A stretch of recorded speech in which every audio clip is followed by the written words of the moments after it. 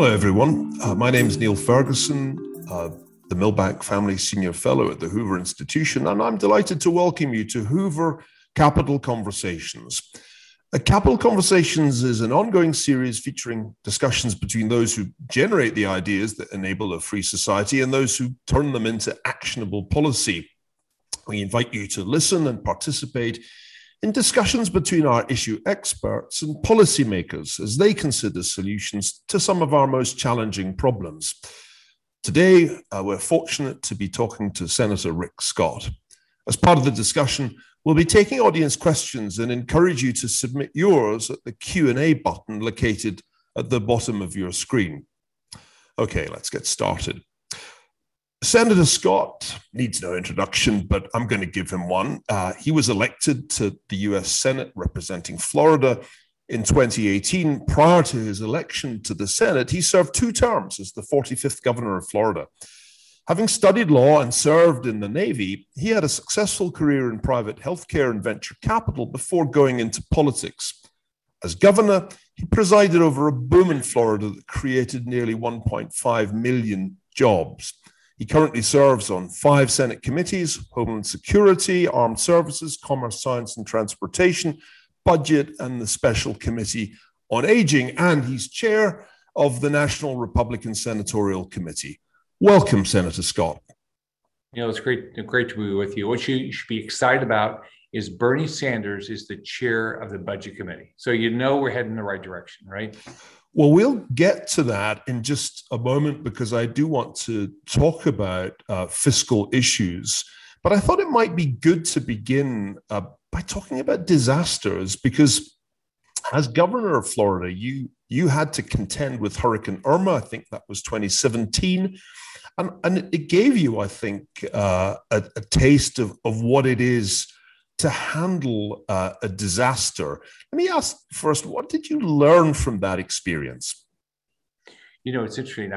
My business background, I ran a variety of companies. And in 1992, we had Hurricane Andrew, and I was running a hospital company, and our biggest market was Miami. So we had one hospital completely demolished. We evacuated 2 hospitals. And then while I was governor, we had 4 major hurricanes. We had a healthcare crisis. What I've learned in all those: show up, give people all the information you can, and really you should feel comfortable that people will do the right thing. I mean, they want to take care of each other. They will, if you give them good information, they'll actually make really good decisions. Government doesn't need to mandate everything to you. And those 4 major hurricanes, and Irma was bigger than our entire state. I never mandated anybody leave their homes.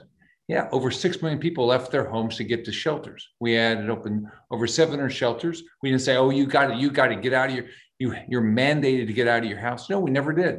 We said, this is what's happening. We constantly told people. We said, this is what we can do to help you. And by the way, if you decide to stay, you have to realize no one can help you for a period of time until after the storm passes. So we just inform people. And people make good decisions. And that's what I believe about government. Government should be there to provide you information, good information, consistent information, accurate information, and then allow you to make good decisions. Listening to you, I'm thinking that doesn't sound like a great description of the U.S. response to COVID-19. Looking back, and of course, it's not over, so we shouldn't be premature, but looking back at last year, what would you say went wrong, and what could the United States have done better with that national, indeed global disaster? Well, the biggest thing that went right was we got the vaccine. Operation Warp Speed worked. We got a vaccine out quickly. And then, everybody worked to make sure that it got out to people. So that's what I think they did really well. I think what they could have done better at every level of government is give people better information. To this day, think about it. So I'm O positive blood type, right? I should have a pretty good idea by now. Do I have a better chance of getting COVID with my blood type or less? I mean, to this day, we don't know. I mean, there's so many things that by now, with the number of people that have tested positive for COVID, we ought to have pretty good information. but we still don't have any of that information. So I think what the government should have done at every level is give us better information. You don't have to tell us how to lead our lives. We will try to be safe. I got a lot of goals for myself. My family wants to do things, so I plan on being around. So give me good information. I'll make good decisions. I think Americans will do that. Let me look ahead now. The next big disaster, we're told almost every day of the week, is going to arise from climate change. And I certainly accept that there are all kinds of adverse scenarios that could arise from greenhouse gas emissions. I don't dismiss that threat. But are there other things we should be worrying about? Because I sometimes feel as if we're expected to worry only about that. And we were perhaps focusing only on that back in January 2020 when a pandemic was beginning. What other things, when you look ahead, should we be concerned about? Well, I think right now we've got a crisis on our border. In March, 177,000 people was apprehended. We don't know how many people weren't apprehended. We have over 25,000 children in custody. That's clearly a crisis. And in many places around the country, we still don't have our schools open. That's a crisis, especially for our poorest families that don't have the financial wherewithal to get their children into a private school. We've got an unbelievable debt crisis. We're going to hit $30 trillion worth of debt pretty quickly here with no plan. There's no plan to control the amount of debt we have. I mean, think about it. We've gone from about $6 trillion worth of debt, which we thought was high 20 years ago, to $30 trillion. There's no plan at the Federal Reserve to deal with it. There's no plan with Secretary Yellen to deal with it. There's no plan. We're seeing inflation. You look at gasoline prices. I think they're up over 70 cents a gallon since November 3rd. Food prices are up. Household good prices are up. So it looks like, I hope it's not true, it looks like we're going to have a significant problem with inflation. It's very hard to control inflation once it starts. So I think those are some of the big things. And then the other crisis we've got is Communist China. I mean, they are absolutely committed. They're committed to take away our way of life. They want to dominate the world. They don't believe in freedom. Or ask the people in Hong Kong if they believe in freedom. They don't. So I think we've got to understand Communist China is trying to build a military to defeat us. They don't believe in any of our values. They want to control the entire economy and how everybody deals with each other all over the world. They want to be the dominant power to tell everybody how to lead their lives. I want to get to those foreign policy and domestic policy challenges in just a moment. I just want to throw in one kind of political question before we go on to that. Some people would say that for the Republican Party, January was a disaster. Yeah, maybe one could go all the way back and say November was a disaster. The presidency was lost. Control of the Senate was lost. There was a riot at the Capitol, and you were one of those who voted against certifying Pennsylvania's electoral college vote. Are we in a position to see a recovery from that sequence of events? And if so, how do you envisage political recovery for the Republican Party? Oh, I'm very optimistic. First off, think about it. Take the Congress. First off, everybody said that Congress was going to lose 15 seats, and the Republican House picked up, I think, 15 seats. In the Senate, the projection was we'd be down to 48, 47 Republican senators. We're at 50. We should have been higher. We unfortunately lost the presidency. But if you look at right now, I'm the chairman of the National Republican Senatorial Committee. We're outraising the Democrat Senatorial Committee for the first quarter. We're doing really way better than anybody thought we would. There's great people showing up to run. And the reason is they see that the Biden agenda is not a good agenda for the country. Americans don't want an open border, closed schools. They don't want men to play in women's sports. They don't want to kill the Keystone Pipeline. They don't want to become energy dependent on the Middle East again. And they don't want elections that are not secure. So what the Biden agenda is, and the Americans are worried about the debt and inflation. So I mean, just there was a poll that came out just this week, I think, said that 87% of Americans are worried about inflation. So we're going to do really well in 22. Unfortunately, we're going to have to fight off a lot of bad Biden policies in the meantime. Looking back, I mean, do you think, given all that went wrong last year, that ultimately Donald Trump deserved to lose the presidency? Well, I've had one primary election and 3 general elections, and basically the election comes down to 2 people, and you've got to convince people that you can do a better job and you care more about them than the other person. Unfortunately, Joe Biden won the election, but if you look around the country, we did well with governor's races. We did well with state house and senate races. In my home state of Florida, we have now 78 out of 120 House members are Republican.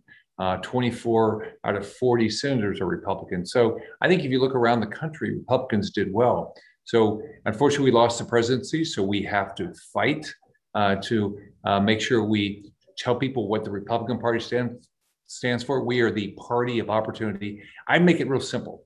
I'm a kid that grew up in public housing. I never met my dad. I had a tough as nails mom that told me, you're going to go to church all the time. You're going to make straight A's. You're going to be an Eagle Scout and get out of the house and make some money. It was a great upbringing because she said, I live in this country. I can be anything. So that's what I want. I want this country to have everybody in this country have the same opportunity. That's what the Republican Party stands for. The idea that any one of us can be anything. And that's what the Republican Party is. And that's why we're going to win in 22 and take the presidency back in 24. So while it's become very popular, certainly in the mainstream media, to beat up on Donald Trump, there's no denying that he oversaw a drastic change in our foreign policy, and in particular towards China. And it's very striking to me that the new administration appears to be continuing that policy in most of its essentials. So let's talk a little bit about that fundamental shift away from essentially acquiescing in China's rise to trying to do something about it. You mentioned earlier, and I think many of us at the Hoover Institution would agree, that China poses a fundamental threat to the idea of freedom around the world and a threat to U.S. national security and the security of U.S. allies. So what exactly should we be doing about that as a nation? And do you think the Biden administration is doing the right things? Well, I think the Biden administration is not aggressive enough. Number one, every American should do everything it can to buy American products, but never, never, never buy anything produced in communist China. Never. You should say to yourself, I'm not going to do it because they steal our jobs. I'm not going to do it because they steal our technology. I'm not going to do it because they put 1 million people into prison for their religion. I'm not going to do it because they harvest organs. I'm not going to do it because they took away the basic rights of Hong Kong citizens. I'm not going to do it because they're threatening Taiwan right now. So what we've got to understand is, as we buy Chinese products, we're helping them build their economy, and they're taking that money to try to ultimately dominate us.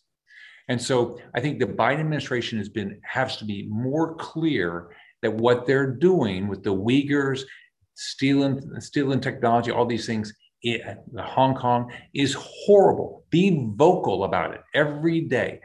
What I try to do in my job is every day let people know that communist China is not our friend. They are not our friend.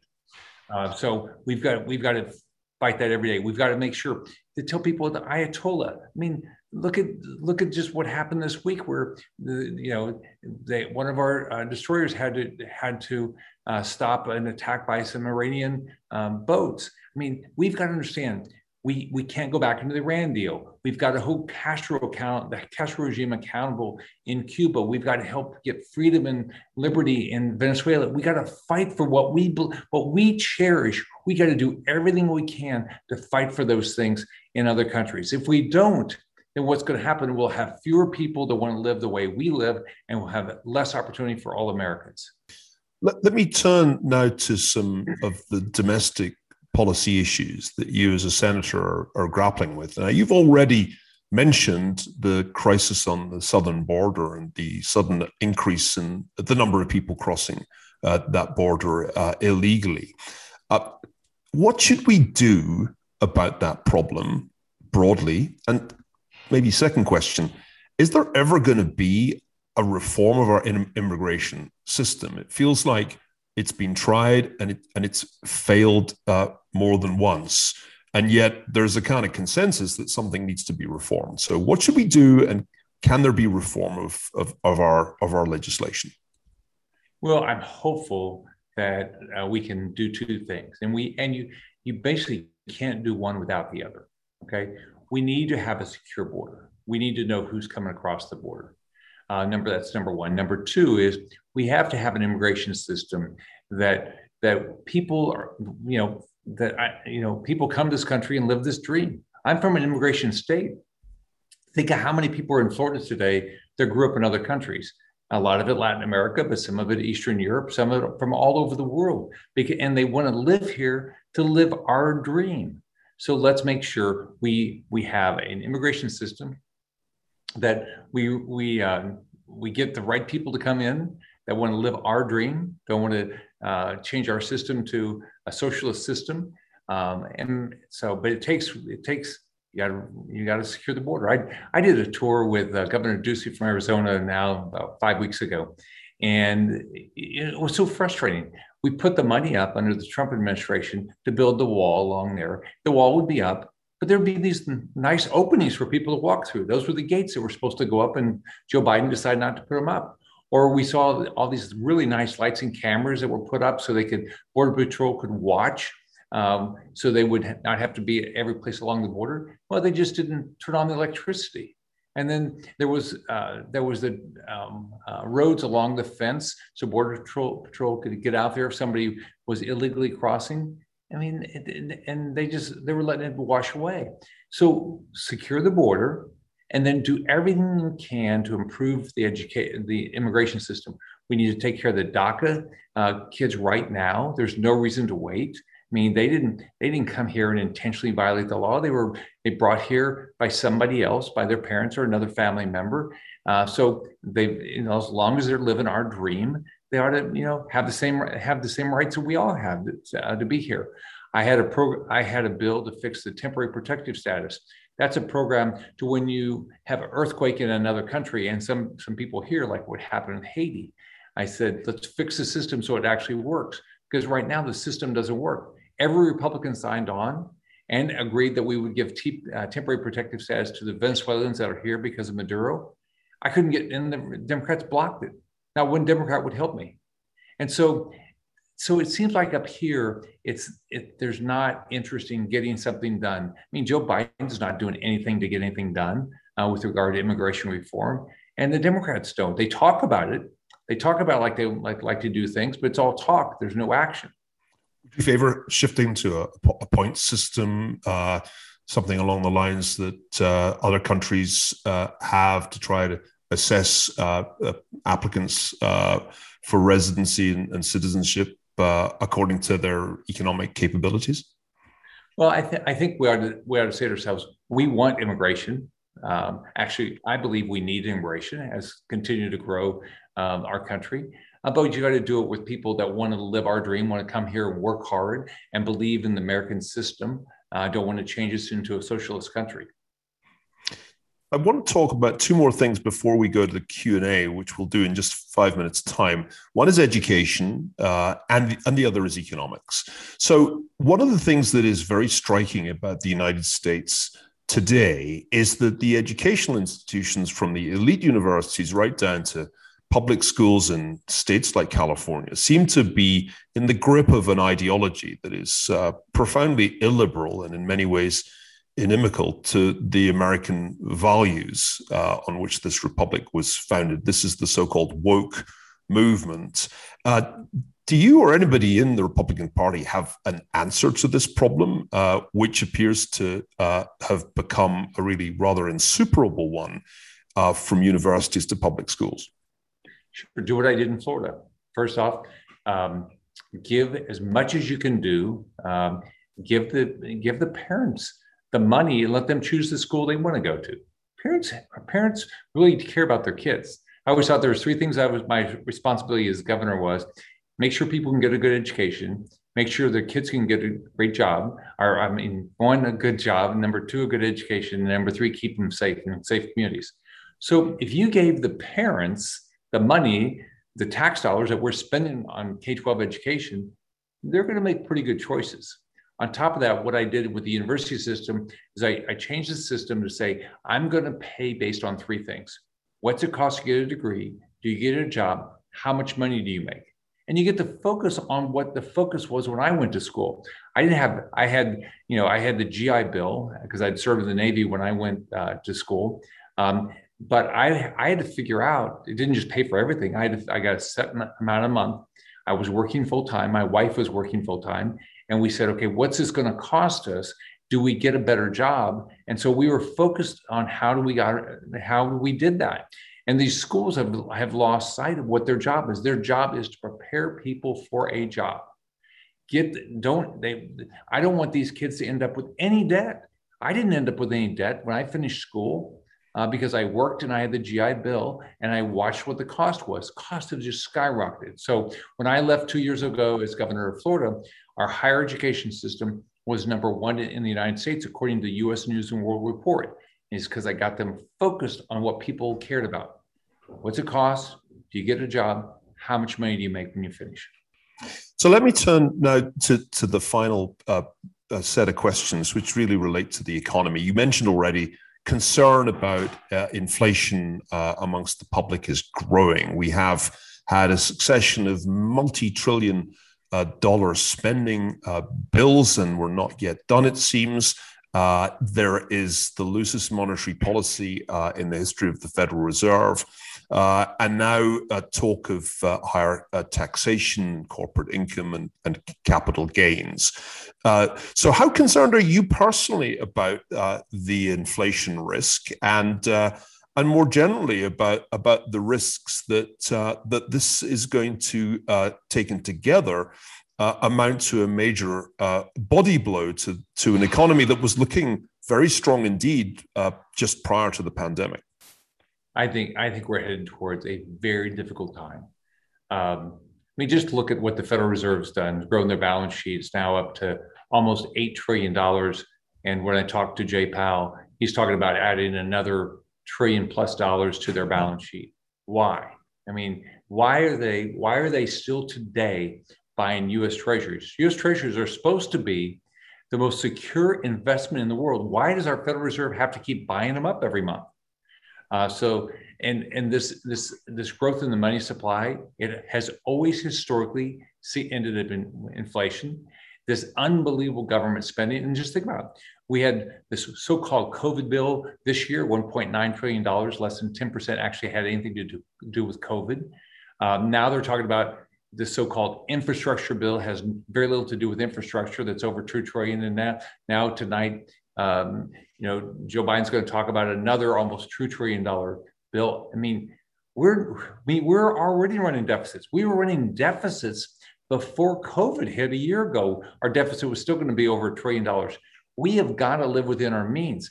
I'm fighting right now to make sure that we stop raising this debt ceiling every year. Let's make the tough choices to figure out how to live within our means. If we don't, here's who gets hurt. Families like mine growing up. When gasoline prices gas goes up, but 70 cents a gallon since November 3rd. The rich are going to be fine. If they raise it $1, who cares? But the poor, it's a bigger portion of their income. Food prices are up 3.6% according to the Bureau of Labor and Statistics. It seems to me they're up higher than that. Housing prices, look what's happened to housing prices. So how do you get started anymore in this country? And so we're hurting the families that are struggling to make ends meet, families that are struggling to get ahead, families like mine growing up. My mom said I could be anything. Well, gosh, if you can't, if your wages never stay up with inflation, it's very difficult to do it. So I'm very concerned about the debt. I'm very concerned about the inflation. And I'm most concerned is that Joe Biden doesn't care.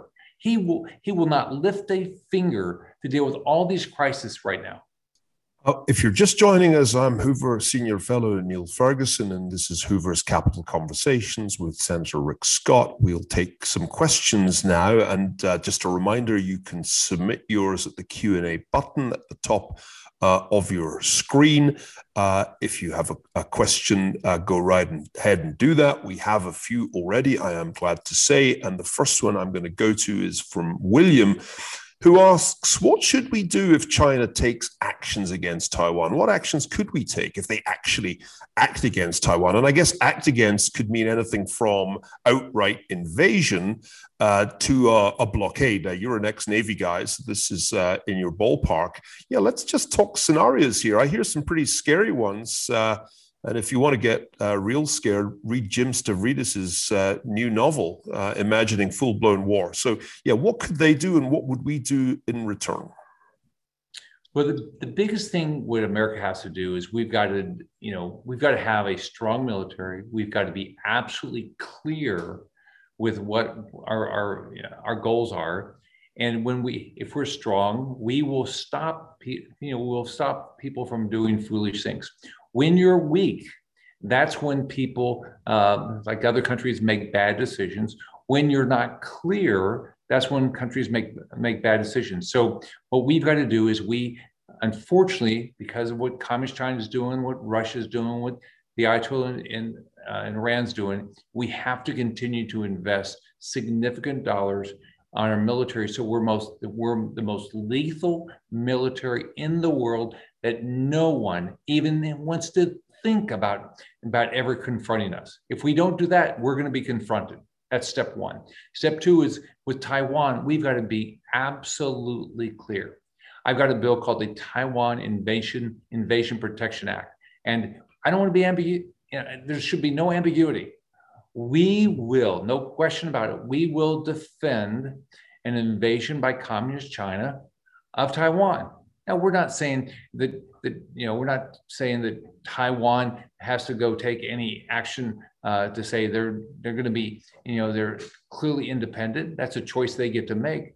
But they're a thriving democracy right now, and we've got to make it clear that we will support them. Now, part of that is making sure we work well with Taiwan, work well with South Korea, work well with Japan, work well with India. We've got to make sure that as Communist China is trying to figure out how to, their next step after taking away all the basic rights of the Hong Kong citizens, all right, we've got to say who should be on our, on our side. Those countries, clearly Indonesia, all these countries, they do not want to be controlled by Communist China. So, but let's be clear-eyed about this. Let's tell them exactly what we're going to do, and let's invest in our military. I'm disappointed in the Biden administration's military proposal for defense spending. I'm going to work hard to make sure we have a strong, efficient, very lethal military. I have another question here on a COVID topic. It's from Kalanit. Permitting people to make their own decisions regarding seeking shelter in hurricane is different from a mask mandate. The former decision impacts the individual alone. The latter impacts your neighbors. These are qualitatively different. Comments? I actually trust people. I actually believe people can make it. I think people can make a good decision. Look, finally, think about it. CDC just took until this week said when we're outside and we've been vaccinated, that you don't have to wear a mask. So I'm very comfortable that people make good decisions. I want to be healthy. My family wants to be healthy. I think we'll make good decisions for ourselves and other people. Do you take the same view in vaccines? Can I ask? What I did was I had COVID in November, and so I've been testing to have that I have the antibodies, but I've already taken the first vaccine, and I'll be taking the second shot, I think, in 2 weeks. Let's move on while time is still on our side. We only have another 10 minutes of your time because I know you have to go back to your day job and do some voting pretty soon. Here's a question from Chase. What can students do on college campuses to stand against the CCP regime, the Chinese Communist Party regime, and stand for freedom in the US? I think the biggest thing is inform people. Tell people what's going on. A lot of people don't really know what's happening to the Uyghurs. They don't know what's happening with the harvesting of organs. They don't know about the Chinese espionage, stealing jobs. They're not familiar with the fact that the basic rights of Hong Kong citizens were just taken away from them during the pandemic. Communist China took advantage of what was going on in the world at the time. So I think the biggest thing is tell everybody what's going on, because when you stop and think about the list of things that Communist China is doing, it's disgusting to every American citizen that believes in freedom and liberty. And so when they do that, what'll happen is people stop buying Chinese products and they'll start calling China out for what they're doing. I've been calling on everybody to work on getting the Olympics that are supposed to be held in Communist China next year, the Winter Olympics, moved. There's ability to move the Olympics. I've asked the Biden administration for their help.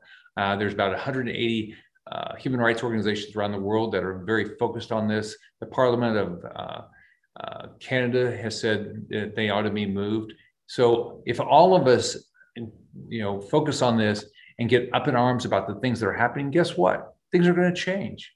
But if we sit here and we think everything's going to work out, I mean, I'm very concerned about these crises that is happening in our country and around the world right now. Just a quick follow-up on the Olympics. If they don't move and they go ahead in Beijing, would you favor a boycott?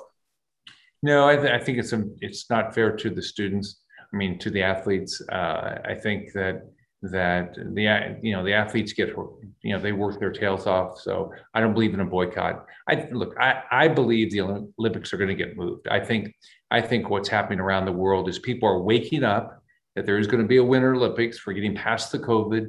They're learning more and more every day about the atrocities happening in Communist China. They're going to get moved.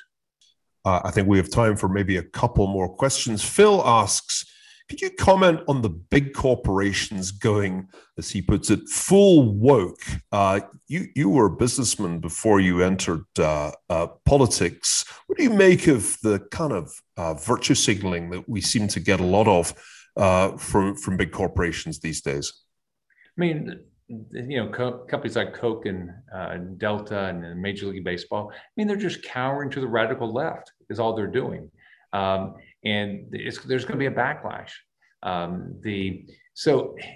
Think about this. When these companies do this, and you actually look at what they're doing, they're hypocrites. I mean, look at Coke.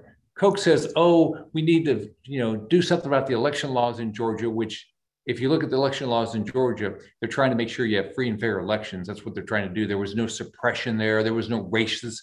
There was no racist act there at all. But Coke is okay in Communist China, selling as much Coke as they can. They'll never call out the fact that you don't even have a right to a vote in Communist China. And then Delta said the same thing. And then they fly right into Beijing trying to make as much money as they can. Have never called out them. The worst is Major League Baseball. They played a baseball game in Havana at a stadium stolen at gunpoint by the Castro regime. That's okay where they don't have elections. But gosh, in the United States, where somebody's going to ask you for an ID, these woke CEOs act like that's racist or that's suppression. No, it's not. It's people saying you should have an ID to be able to vote. No one should have their vote diluted. So I think there's going to be an unbelievable backlash against these woke CEOs because they're complete hypocrites. Let me go back to a question that was posed by Marcel. What impact will the coronavirus have on the US-China relationship? I guess we're all kind of wondering when we're going to get straight answers to the questions about what exactly happened at the outbreak back at the end of 2019, beginning of 2020. And I'm not yet hearing those answers, despite apparent attempts to investigate by the World Health Organization. What are your thoughts on this, Senator? We're never going to find out. I mean, the World Health Organization is not going to do their job. the Biden administration, has put no effort into it. I mean, there's nothing that the Biden administration is doing to say we got to get the answers. They went right back in to support the WHO with no. It's what Biden's doing with everything. It's like he wants to be in every country club. He says, "Oh, I want to be part of. I want to get back into Iran." Everything they do, it's not about representing America. But where is the Biden administration on making sure that they are absolutely committed to find out exactly what happened in Wuhan, right? But here's what I think is going to happen with the China relationship. It's over. And here's why. It's not because of what the United States is doing. It's because of the actions of the Communist Party of China. Let's never forget, China is a communist country run by the Communist Party of China for the benefit of the Communist Party of China. Those actions, everybody over time is going to figure out, oh gosh, they are not our friend. How many of us, when the Soviet Union was out as our Cold War adversary, saying, oh, I want to go take a vacation there, or I want to, other than Bernie Sanders, take a vacation there or buy products from them? No, what's going to happen is these because of Communist China's actions, our relationship will decouple because of their actions.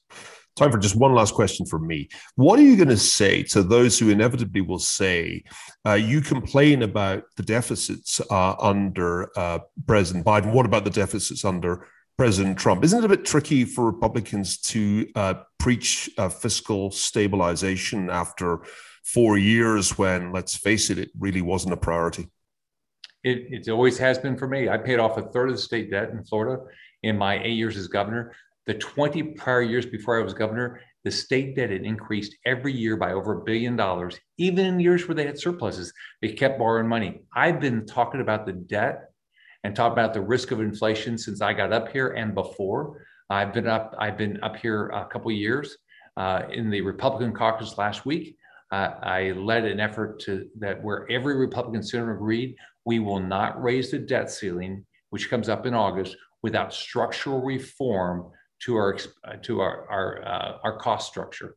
So I'm optimistic that all Republicans are focused on this. I know the country, Americans care about this. Americans, you can't lead your life with just borrowing more money every year. You can't lead your life with spending more than what you take in every year. So neither can government. So I did it as governor. I've been complaining about the federal debt since I got up here, and I'm going to fight to make sure we start living within our means.